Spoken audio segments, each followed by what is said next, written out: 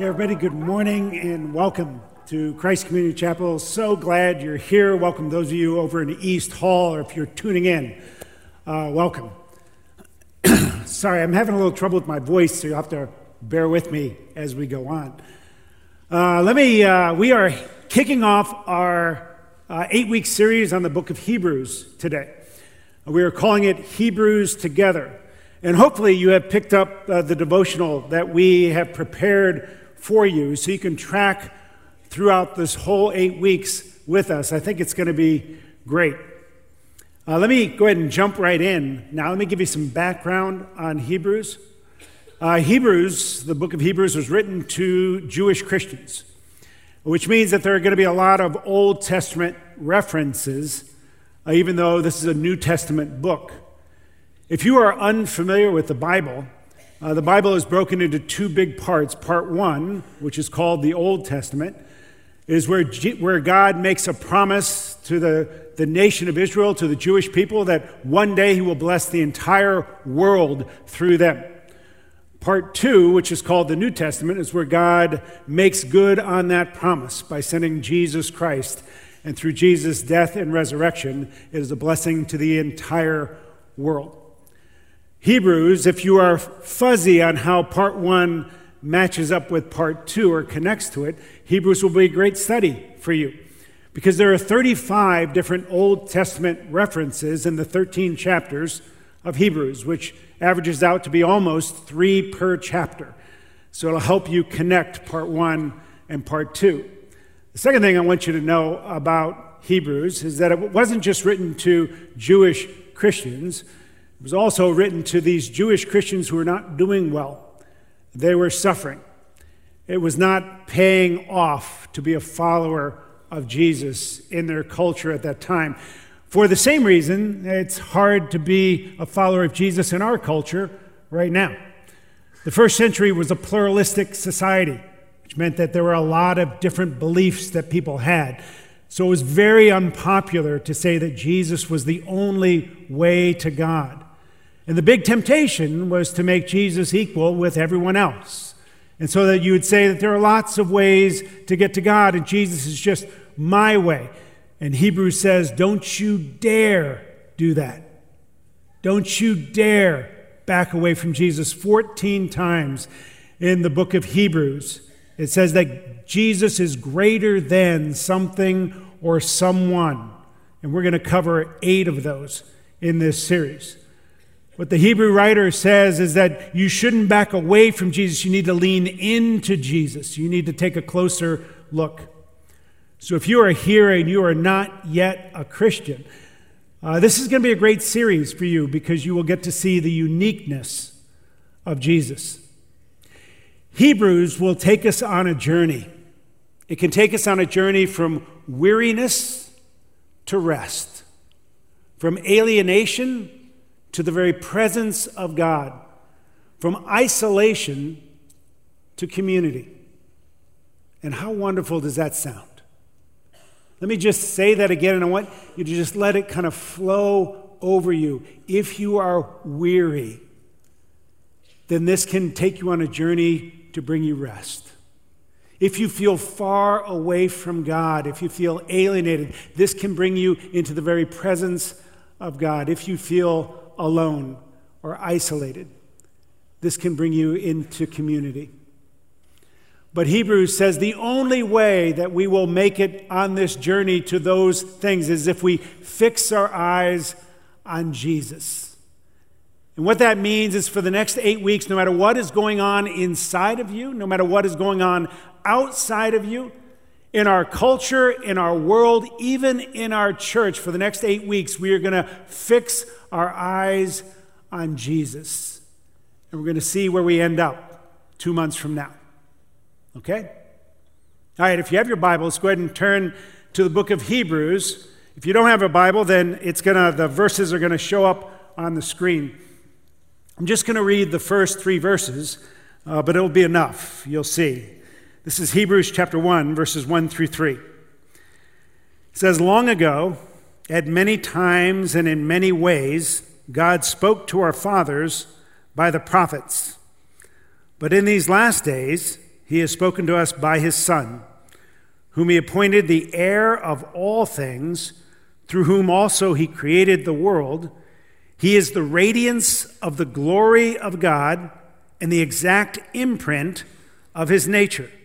And he upholds the universe by the word of his power. After making purification for sins, he sat down at the right hand of the Majesty on high. This is God's word. Well, I wrote in my journal this morning, my prayer journal, I was just telling Jesus, I don't know how I can do justice to you in these first 3 verses and all that it says about you. These first 3 verses, the Hebrews starts out by giving us 7 different characteristics of Jesus. And then he gives us the first of the greater thans, that Jesus is greater than the prophets. And here are my 3 points for today. I want to talk about why prophets are great. Number 2, why Jesus is greater. And number 3, why that's great news. Why prophets are great, why Jesus is greater, why that's great news. It's actually going to be a template that we're going to use hopefully for all 8 messages. Like next week is going to be about angels, and the 3 points are going to be why angels are great, why Jesus is greater, and why that's great news. All right, but let's talk about prophets, why prophets are great. Some of you know I ride a bicycle for exercise, and it's my only hobby. And I have different routes that I ride depending on how far I want to go. And about a week and a half ago, I was riding one of my routes, and I got on a road, one of my normal roads, and it had been chip and sealed, which is a terrible thing for a bicyclist. So I got off that road, and I ended up on a road I'd never been on before. And it was a country road, and I was riding along. And, when I ride, sometimes I pray, sometimes I just think. And so I'm riding, and I passed by a house, and there was a sign in the yard. It wasn't a realty sign. It was just a white sign with block letters. And I'd been going through kind of a difficult few days. And I looked over, and the sign said, "Don't give up." And I was riding, I was going, okay, that's kind of neat, right? So I ride up to my turnaround spot, and I turn around and go back, and I'm thinking, I'm going to see this same sign, But when I came back, the sign on the other side, instead of saying, "Don't give up," it said, "Just take one day at a time." Just one day at a time. And I went by that one. I was going, wow, okay. It made me smile. Let me ask you a question. Was that from God? Maybe. I'd like to think so. But if you're skeptical, I understand that. That's okay. But if I had stopped my bike and gotten off my bike and walked up to that house and knocked on the door, and the owner of the house opened it up and he said, "You must be Joe. God told me to put the sign out for you." Well, then that moves from a possibility to a certainty that message was from God. That's what a prophet would do. A prophet was a middleman. Prophets are middle management. They don't originate the message, but they will say, "This is what God says. I'm delivering a message for someone else, to you." You have probably been in the role of a prophet sometime in your life, or used prophets or somebody in a role of a prophet for you to deliver a message for you, to be a middleman. The first time I remember using somebody in the role of a prophet was when I was in 4th grade with Elsa Marie Gunderson. Elsa Marie Gunderson was my first crush. And I wanted to find out if I had any chance with her, but I couldn't, of course, ask her directly. So I wrote a note, and I gave it to my friend Phil Larson. And I said, "Phil, I need you to deliver this note to Elsa Marie." Right? He was in the role of a prophet. He didn't originate the message. He was delivering the message to let Elsa Marie know that I existed, that I was interested, and that I wanted to have relationship with her. The Old Testament is full of prophets. Elijah, Elisha, Isaiah, Jeremiah, Nahum, Habakkuk, all kinds of prophets. People who were middlemen, who would bring a message from God. One of the first and the most famous is a man named Moses. Moses was important because Charlton Heston played him in a movie. And if Charlton Heston plays you, you have made it, right? This is the way Moses became a prophet. He was keeping his sheep, and he saw a bush that was on fire, but it wasn't being burned up. So he was curious, and he went over to the bush, and when he got close to the bush, he heard a voice, and the voice said, "Moses, Moses." And Moses stopped, and he said, "Yeah, here I am." And then God gave him this message. This is from Exodus chapter 3. I'm going to read verses 5 through 10. It says, "Then God said, 'Do not come near. Take your sandals off your feet, for the place on which you're standing is holy ground.' And he said, 'I am the God of your father, the God of Abraham, the God of Isaac, the God of Jacob.' And Moses hid his face, for he was afraid to look at God.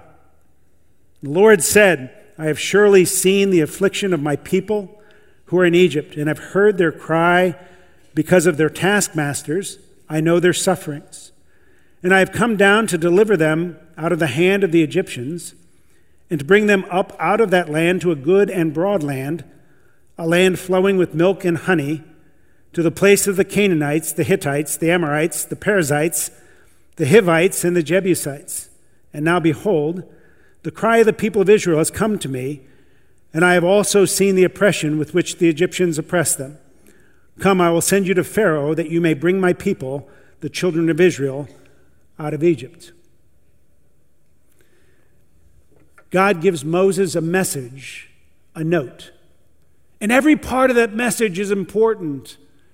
He says, "Listen, tell them I have heard their cry. Tell them I care. Tell them I'm going to do something. Tell them it's all going to end well. Go. Tell them that." Can you imagine what it would be like to be a slave and receive that note from God? That God would say to you, "You thought I wasn't listening, but I was. You thought I didn't care, but I do. And I am coming for you." How great would it be to have a prophet deliver a message like that to you? How great would it be for you to know a prophet? To have a prophet in your family? Imagine what that would be like, where you could go to a prophet in your family and say, "Listen, I need to know from God. I'm about to make this decision. Would you go ask him which is the best way to go? Would you ask him which direction I should go in this?" And the person in your family would say, "Okay, give me a sec." And they would go to a bedroom, and they would be there for about an hour, and then they'd come out and they'd go, "Okay, I got word from God. This is not from me. This is from God. This is what you should do." How many times would you use them a day? What kind of questions would you ask? What kind of questions wouldn't you ask? You know there'd be some questions you wouldn't ask, you wouldn't want to know. Because having a prophet connected to God would be like having a nutritionist in your family. Right? You don't ask the nutritionist in your family certain questions because you've already made the decision. You don't go to the nutritionist with a cinnamon roll and say, "Hey, should I eat this?" Right? You already know the answer. You've made your decision. You know, when you look at the Old Testament, that's what's amazing to me. The Old Testament is chock full of prophets. People who had notes from God for people. A prophet who could go to God and say, "This is what God says to you. This is what he says you should do. This is what should happen." But the Old Testament is also chock full of people who would disregard prophets, who would not want to listen to prophets, because the people needed more than just a middleman. And if you and I are honest, we do too. As great as prophets are, we needed something greater. And that brings me to the second point, why Jesus is greater. Every religion has prophets. Every religion has middle management. You know, prophets like Muhammad, a prophet, Joseph Smith, prophet. Right? Buddha, prophet of sorts. Moses, prophet. You know, and the prophet was supposed to say, "Listen, you want to know what God says? I can tell you because I've talked with God. You want to know the way to God? I can show you the way to God." Right? But what happens here in Hebrews is that Hebrews starts out and Hebrews says Jesus is different. He's in a different category. He doesn't belong on the same shelf with all the prophets. More accurately, all the prophets don't belong on the same shelf with Jesus. There is something different about Jesus. And this is what it is. Let's go back to Moses. So God gives Moses a note to give to the people. And he says, I want you to go to my people and tell them that I've heard their cry, that I care, that I'm going to come for them, right? That I have a plan. And so Moses does that, but the people are skeptical, and it's understandably so.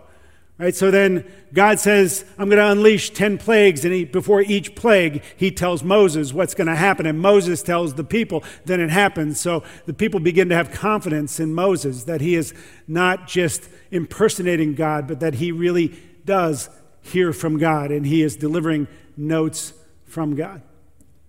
But remember the burning bush. When Moses first became a prophet, he became a prophet because he saw a bush that was on fire. And when he got close to that bush, the voice said, take off your sandals, for the ground you're standing on is holy ground. And throughout the entire story in Exodus with Moses, wherever God is, there is fire. In fact, the Hebrews began to have a name for it. They called it Shekinah. Shekinah was the fire of God, the glory of God. It started in the bush that was Shekinah, the very presence of God burning. So the presence of God said to Moses, take off your sandals because you're on holy ground. When God would lead the people out of Egypt, he led them by the Shekinah took the form of a pillar of fire by night, pillar of smoke by day. When they get to Mount Sinai, the mountain of God, the Shekinah, the presence of God, rests on the top of the mountain, and it's on fire. And the first thing the people are told is, don't touch the mountain. If you touch the mountain, you will die. They longed to run towards the presence of God, but they could not because the glory of God was too great. Even Moses was talking with God and said to God, can I see your glory? And God said, you can't. It will destroy you. Like you or me going out into the midday sun and looking straight up into the sun. It would literally destroy your eyes. And if that's true of the sun, how much more true is it of the glory of God? And then Jesus comes. And this is what it says in Hebrews chapter 1, verse 3 at the beginning. He, being Jesus, is the radiance of the glory of God and the exact imprint of his nature. Hebrews says, don't put Jesus in the same category with a prophet. And the reason is because Jesus isn't middle management. He's not a middleman. He is the glory. He is the Shekinah, the fire of God in a form that you can draw close to, that you can relate to. When it says the exact representation of his nature, it means that the glory of God was in Jesus in such a way that he could show the beauty of God, the majesty of God, the boundless love of God, even the shattering power of God in a way that would not destroy you. Jesus was not a prophet. He was something else entirely. And when it says he was the exact imprint of his nature, the exact representation, it means there is no more when you saw Jesus, you saw God. When you looked at Jesus' face, you were looking at the face of God. Which is why whenever a prophet would talk, as great as prophets were, the prophets always started by saying, listen, I want you to know this is not a message from me. This is from God. This originated from God. I'm just a middleman. That's why every time they would speak, they would start out by saying, thus saith the Lord. Not me. Thus saith the Lord. When you read the Gospels, Jesus never, ever says that phrase. Isn't that wild? Not once does Jesus Christ ever say, thus saith the Lord. Instead, Jesus says something else. In the Sermon on the Mount, his most famous sermon, Matthew chapter 5, 6, and 7, Over and over and over again, Jesus is telling people, you have heard it said, you have heard the ancients were told this, but I say to you, I say to you, I say to you. So Jesus was not a middleman. Jesus was not middle management. As great as prophets are, Jesus was greater. And that brings me to the third point, why that's great news. Why that's great news. No matter how many notes you pass back and forth with somebody, no matter how excited you get about the potential of what those notes might mean, there comes a time when you want to connect with the person. Right? If you've ever been in that situation where you're texting back and forth with somebody, or you're writing emails back and forth, but you don't really know them, you finally want to say, can we finally connect? Because notes can only go so far. But if you've ever found yourself in that position, you also know that you have, as you get closer to connecting with the person, you're filled with both fear and excitement. Right? Fear, because let me go to Elsa Marie. As long as we were just passing notes, I was free to have an image of what she was like in my head, an image of how she would respond to me. I could imagine, how sweet she was. I could imagine how much she would laugh at my knock-knock jokes. I was in 4th grade. I had great knock-knock jokes. People do that with God all the time. I can't tell you how many times I talked to people and heard them say, you know what? When I think of God like this. When I think of God, He is accepting of everyone. Right? And if you're here today and that's the way you think about God, you're still passing notes. You're still passing notes. Because with Elsa Marie, when we stopped passing notes and we connected, when she replaced the notes, she also replaced the image in my head with the real her. Right? And that has to happen. Jesus comes to replace the image of God you have in your head with the real thing. And you can go on if you want to have a God in your head that always agrees with you, that sees the world the way you see the world, that never makes demands on you. But you need to know that's not a real God. Right? Because you can never have a relationship with an image that you create in your head. You can only have a relationship with someone that's real, and someone that's real has hard edges that you can't bend into what you want. My wife and I got to spend last weekend with my daughter Becca and her new husband, Sean Michael. They've been married for 6 weeks. And we asked them, one of the questions we asked them is, what do you know about each other now that you didn't know 6 weeks ago? And they laughed. And the answer was plenty. Right? Because no matter what the image was that they had of what it would be like to live together, to be together as a married couple, reality pushes that out and replaces it with what's real. But that's the only way you can have relationship. I should tell you this too, that Jesus comes so that you might have relationship with God. But it's not just He can't come into your life as some kind of add-on to your life, as some kind of personal assistant that you count on from time to time. In verse 3, right in the middle, it says this: He's the exact imprint of His nature, and He upholds the universe by the word of His power. He upholds the universe by the word of His power. Let me see if I can remember. I read this illustration a while ago. Let me see if I can remember it. But this is the way the illustration went. I think the distance from the earth to the sun is 93 million miles. And if that 93 million miles was represented by a single sheet of paper, then the distance from the earth to the nearest star is a stack of papers, each one representing 93 million miles. That stack would be 70 feet high. Right? If you were going to measured the diameter of our galaxy, and our galaxy is just a speck of dust in the universe. If you were to measure the diameter of our galaxy with that stack of paper, that each sheet would represent 93 million miles, you would need a stack of paper 80 miles long. And the point is this: someone who holds the universe by the word of his power, by his pinky, doesn't come into your life to be your new personal assistant.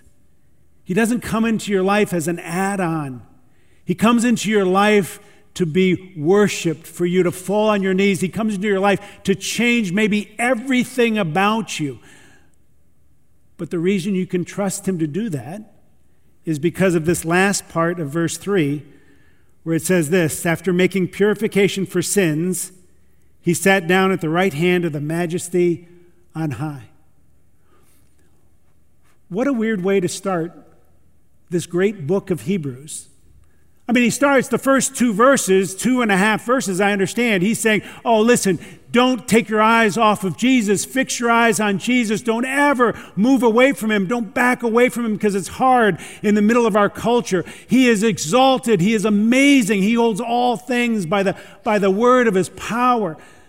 And then it goes, and he made purification for sins for you. Why does he have that? Right there. And the reason is because Jesus has come for relationship. Jesus has come to replace the image that you have in your head, the image of God that you hold onto, with the real God. But he also does that so that you can have relationship with him. And if you've been in relationship with anyone, with any human being for any length of time, you realize that there has to be forgiveness. Because every human being does things that are offensive. And those offenses need to be forgiven. And when you're in a relationship with somebody else, then there's an easy forgiveness and a harder forgiveness. The easy forgiveness is when you both have done something wrong, and one of you says, listen, I'm so sorry. Will you forgive me? And the other person goes, oh, I'm sorry too. I did something wrong too. Would you forgive me? And you forgive each other. The harder one is when one person is the offender and the other person is completely innocent. And then you're dependent on the other person for sheer grace because they did nothing wrong. And that's the way we are with God. That's the way you are with God. So if you're ever going to have a relationship with God, then you need to be forgiven. And that's why Hebrews says he made purification for your sins. Hebrews starts out not just telling us who Jesus is, but what Jesus was willing to do for you. Remember that first message, right? The first note Moses was giving. He says, I tell them, I have heard their cry. They thought I didn't hear, but I did. I care. They thought I didn't, but I do. And I am coming for you. And God sent Jesus to come for you. And his grace is not stingy. His grace is abundant. His grace is full. His grace is complete. And the reason I know that is because verse 3 says he sat down. After he'd made purification of sins, he sat down because there was no more to do. It was enough. Jesus' grace is enough for every single thing you have ever done or ever will do so that you can have a relationship with God. Hebrews starts out by saying prophets are great. Oh, to get a note from God that says, I have heard your cry. I see what you need. I care. I am coming for you is great. But to finally have the person that you were made for, that you long for, come and say, I'm here. Come to me. That is infinitely greater. Prophets are great. Jesus is greater. And that's great news. So we are going to take communion now together, which is absolutely fitting that we end with purification of sins, and then we get to take communion together. We're going to do this every week for the next 8 weeks. We're going to take communion during the service. And that's because Hebrews is all about Jesus, all about his majesty, his magnificence, the wonder of his love. And so we're going to connect every week through communion to that. All right, so let me pray, and then I'll explain how communion is going to work. All right, would you pray with me? Father in heaven, we come to you, and I'm so grateful. I'm grateful that you have spoken in many ways at many times through prophets. But in these last days, you have spoken through your Son. And Jesus is so much greater. Thank you for who he is, and not just who he is, but what he has done for us. And as we take communion, as we celebrate this, I pray that you will remind us of what it means to have such a wonderful Savior. And we pray this in Jesus' name. Amen. All right, this is the way communion is going to work both here in the sanctuary and over in East Hall, is that the deacons are going to come, they're going to pass trays by you. In the trays, there's a piece of bread and a cup of juice, and they are stacked on top of each other. If you'll grab the whole stack, and then we will be worshiping together, and at some time during the worship, you can take communion on your own. But I want you to know that as you take communion, this is what I want you to be thinking about. Right? Scripture says that Jesus took bread and he broke it, and he said, "This is my body broken for you." And then he took a cup and he said, "This cup is the new covenant in my blood for the forgiveness of your sins, for the purification of your sins, so that you can have relationship with God. Take it, drink it, and remember me." So let's do that. If you are here and you're not yet a Christian, then I don't want you to mix this up with some kind of religious ritual. This is when we identify with Jesus and we say, Jesus is the one who has saved us, who has connected us with God. We believe this with all of our hearts. If you're not ready to do that yet, that's okay. Just let that tray pass you by. And then when you come to that relationship with God through Jesus, then you'll understand and take it with us. All right? Deacons, come.